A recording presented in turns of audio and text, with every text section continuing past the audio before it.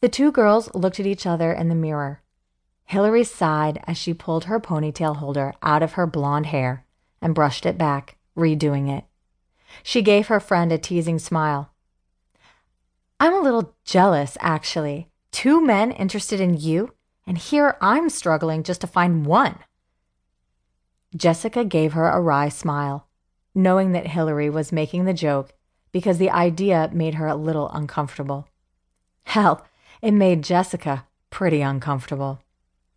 Part of her was wondering if she was crazy, even telling Olivia and Hillary that she thought she wanted both of them when she didn't really know either of them.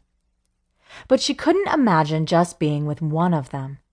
That weekend spent with them together and alternating time between them had been perfect, especially when they were all together.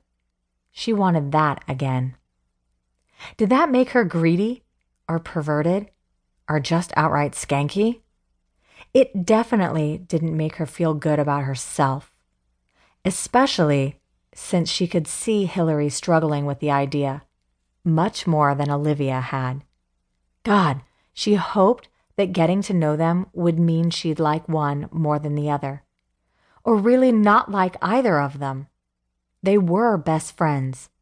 How could they maintain that if she chose one of them?